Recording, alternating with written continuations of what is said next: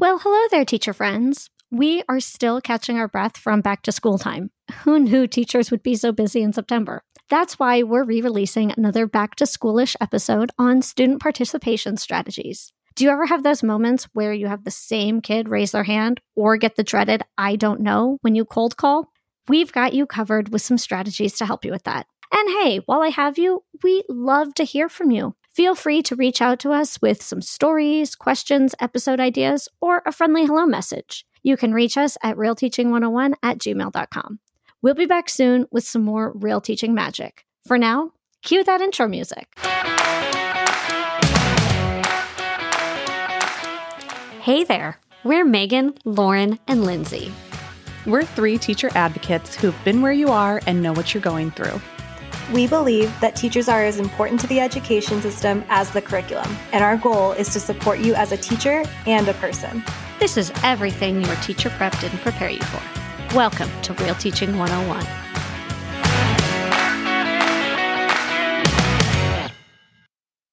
Hello, friends out there in podcast world. My name is Lauren. There is Megan over here. Hello, Megan. Hello. That sounded like a very business formal way to introduce you. I apologize. That's not usually our vibe around here. That's okay. I'll take it. I think I was distracted by the cha-cha slide that I was singing. So. It was still going on in my head as well. You hate the cha-cha slide? I love it. I don't really love it. I don't dislike those types of dances, but I think that one just happens to be like, ugh. You know, which is one that I really like that nobody has ever heard of. And the only reason I know it is because it was in that movie Hairspray. Okay, you're giving me a look. I know the movie Hairspray. Okay, it's called The Madison. And I guess it was from like the 1960s, but it's one of these styles of dances.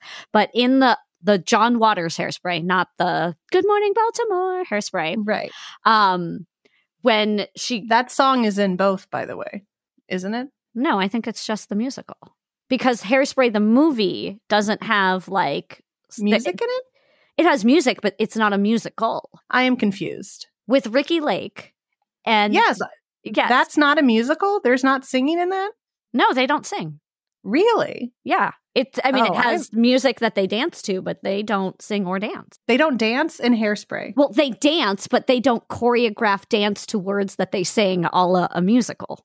Okay, I need to see this stat.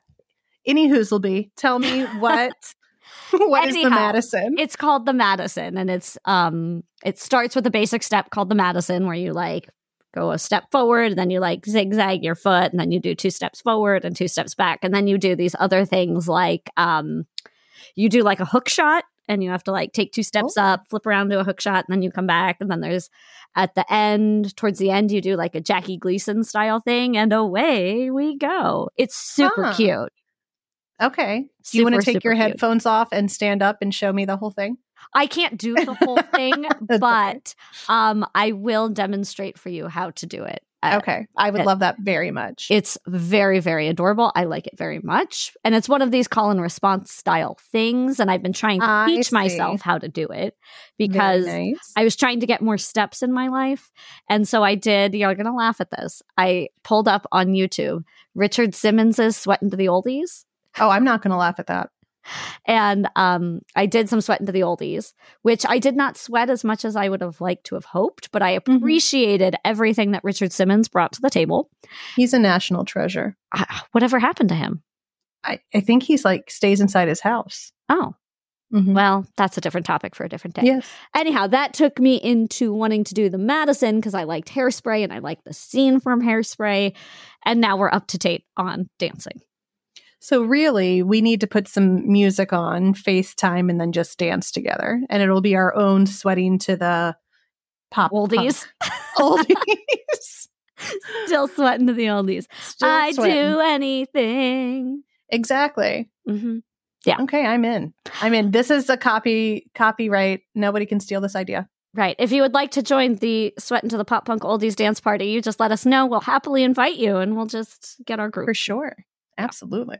Well, on that note, let's actually talk about what we're going to talk about today, which is student participation ideas. Yes. And I'm sure you've been there where you ask a question to the class and you get the same 3 kids who raise their hand. And you're like, I love that you want to talk, but there's like 19 other people in this room who I have not heard from. So we're going to talk about ideas that you can do to hear from those other, quote, 19 people.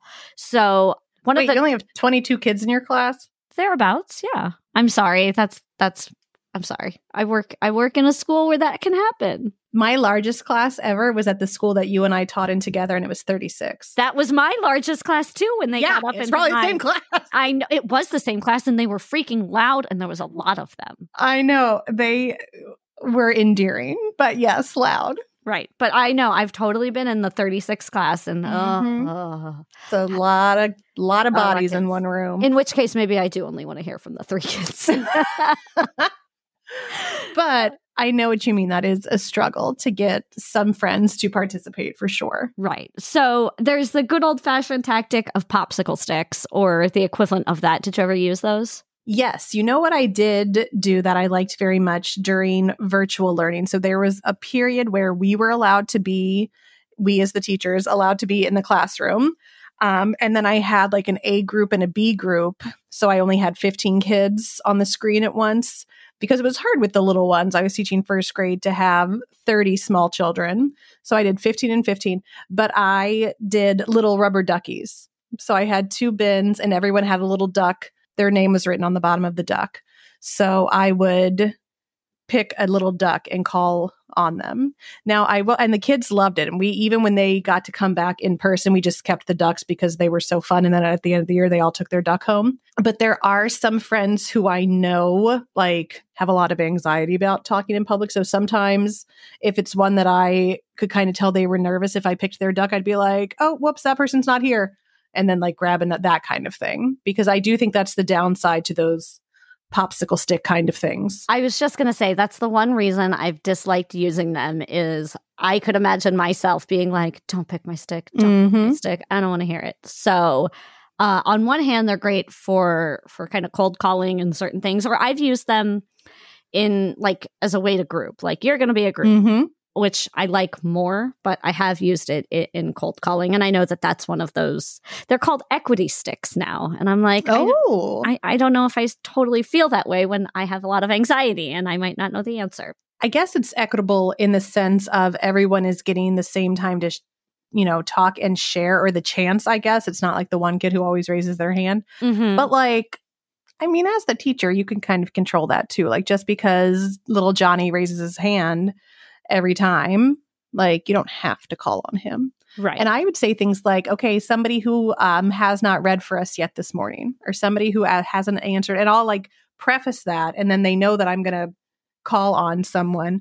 Or sometimes when absolutely no one responds to me, I'm like, hello, anybody, hello. And then reluctantly hands will start to pop up. Yes, I do that same thing where I ask for some like silly number or silly request. So I'll say something like, you're in 6th grade, so I need 6 people who are going to tell me such and such. And so usually I'll get 1 or 2, no problem. And then I'm like, oh, I'm a teacher. I'll wait for the other 4. And then I'll get 4 more people who want to do it.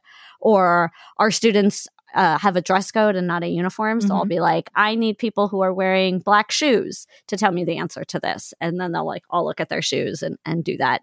And I feel like that gets a little bit more participation than before. But one thing I think really has changed it for me is how I've been structuring my lessons. So I've been using these lesson frames in the class that I teach, and they're widely known out in the world as edu protocols. And they're really great, but they're kind of lesson frames with the idea being that students do quick but good work. And then at the end, they have to give some sort of mini presentation. So everybody has to speak about the work that they do. And it's not like a 2 or 3 minute thing. You give like a 15 to 30 second spiel about what it is that you've done, but everybody has to speak. And I like that because everybody has to speak about the work that they've done. And that's sometimes better than just the teacher asks a question and then students answer, because then they're talking about the work that they did. So that's one strategy that I've been doing that I've really enjoyed. Have you seen any of like the little tokens? And I'm wondering if this might be more of like an elementary thing, but I'll see, like say teachers are doing like circle time or something, and all of the kids have 2 or 3 tokens. And as they share or answer a question or something, they like turn that token into the teacher. I've also seen that like on their desks, there's like 2 or 3, they don't have to be tokens, but like items or whatever. And then same thing, like as the teacher walks around, when somebody shares something, they take one off there. Have you ever seen that? I have not done that particular thing, but I haven't done it in that way. I've done that as part of a brainstorming activity, which is entirely different than what we're talking about. But I guess the idea is that you can only talk so much. I guess so. Yeah. I guess it's kind of like a way for the teacher to like visually track who has shared and who hasn't. But I mean, again, I think most of us, kind of know that. And like, you kind of get to know your students. So if I know somebody, like I had one little girl and she just had a lot of anxiety, and she would talk to me, especially if we were out at recess. If we were at recess, like, oof, she would tell me and go on and on and on. But man, if I was going to ask her to come up to, and I just wouldn't, like she'd come over during small group reading, perfectly fine, had no problem. She'd read to me if it was like me and 2 other people. But I did not ever call her out in front of everybody like that, just because like she'd really get like worked up. And I get that. Like I was definitely the kid who was like counting how many paragraphs, you know what I mean? Like as you go reading around the room, like, okay, which of these is going to be mine? Let me read it in advance. Now, what do you do? Or do you have a strategy? I do. I'll give you that bit here. Okay. When you get a kid that says, I don't know, like if you do a cold call or you're trying to invite somebody to speak, and then you get the like, I don't know, which in my experience can mean they don't know, or 2, they're trying to get out of answering the question. I feel like sometimes it's usually the latter of, I just want you to go away from me. So what do you do in those situations? I think that also depends on how, what you know about your students. Like if it's an I don't know because I haven't been paying attention and I kind of have an attitude, that's different than an I don't know because this is kind of the subject that I struggle in and I might really not know. I feel like one thing I would do is like, well, let's see if there's a friend who can help you. And like with the little kids, like sometimes I'd even let them call on somebody else. Or I'm like, oh, if you're not sure, that's okay. Why don't you call on a friend and see if they can help you? And then the little one's like, oh my gosh, everyone wants to help. So then like every hand shoots up, and then that student gets to call on the person, and then like they're beaming because that, for little ones is like super exciting. So I guess that would be kind of like my default. Okay, cool. Yeah. The one that I do is actually a strategy I learned from somebody else. I don't even remember where or who it was, but it was called no opt-out. So the idea is that you don't let them get away with saying, I don't know. So I would be like, oh, that's okay that you don't know. I'm going to call on 3 other people and then I'll come back to you. And I'll call on 3 other people and then come back to them. Nice. Or I'll say, okay, I'm going to call on 2 other people and then I want you to tell me back what they said. So that they're still saying something. They have to be accountable to something, but it's not like, why don't you know the answer? But a way to make sure that you're at least having them participate in some way. And I've even done it where I come back to them and they're still like, I don't know. And I'll say like, that's okay. Let's chat after class. We don't have to have this whole conversation here. And I'll either be like, hey, you seemed really hesitant about answering this question, or can you repeat back to me some of the things that you heard? I really want to make sure that you're with us when we're doing it. And usually after that, I don't have much of a problem when I call on them again.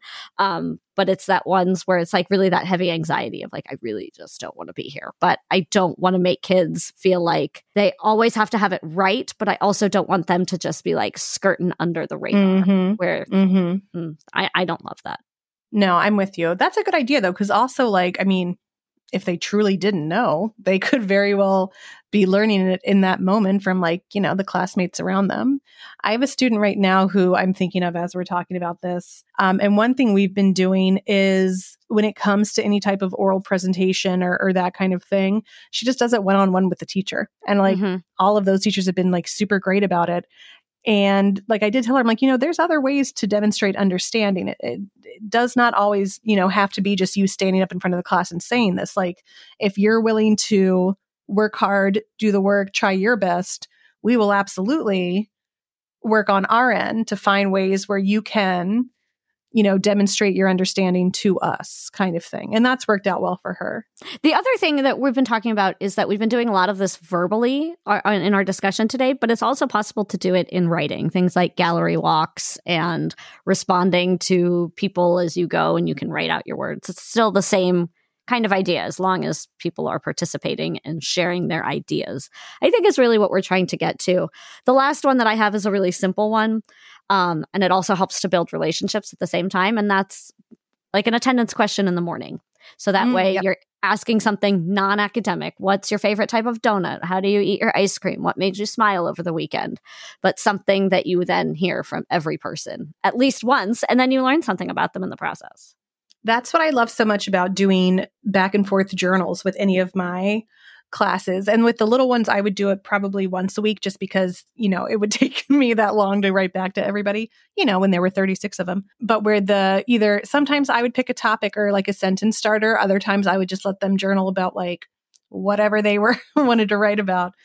But that was always kind of like a neat little peek inside of, especially the ones who were quiet and might not be so like forthcoming otherwise. And then it was nice to and then I would write back to that, like I would write a message back to them and we would just kind of go back and forth like that. But yeah, I very much did like that practice as well. And so I think it's really about intention. If you want to hear from your students and you want to make sure that you hear from all of the voices, there's lots of different strategies that you can pull from to make that happen. And you end up having a more robust class, sometimes a more loud class, because suddenly you've got everybody talking. But I feel like in that type of environment, people then feel like they belong and they feel like they're heard. And that's an important element to have in a really rigorous classroom. There you go. I love that. I'm sure that there's like a ton of other ideas people have out there. So, I would love to hear ideas. If anybody wants to email us, if you have different ways that you encourage participation, maybe for those who are more reluctant to do so, you can email us, realteaching101@gmail.com. We can share those on Instagram or something. Yes. Give us your ideas. We'll post them on all of the places. All right, friends. Well, this was fun in true prep period fashion. I hope you either got to get a drink of water or go to the bathroom, but God knows you did not get to do both. I hope there wasn't a line at the copy machine. I hope you didn't have to waste your prep period doing, responding to only one email or having a conference with a parent. I hope you got to do something that somehow was relaxing while you did not have 22 if you're Lauren or 30 plus children if you're me in the classroom with you. We will talk to you in a couple weeks. Before you leave us today, know that you're appreciated and we know you're doing everything you can. Let's stay in touch. Follow us on Instagram or Twitter at realteaching101 or email us at realteaching101@gmail.com. This podcast is produced by Ambitious Ed. Thanks for listening today, and we'll see you next class.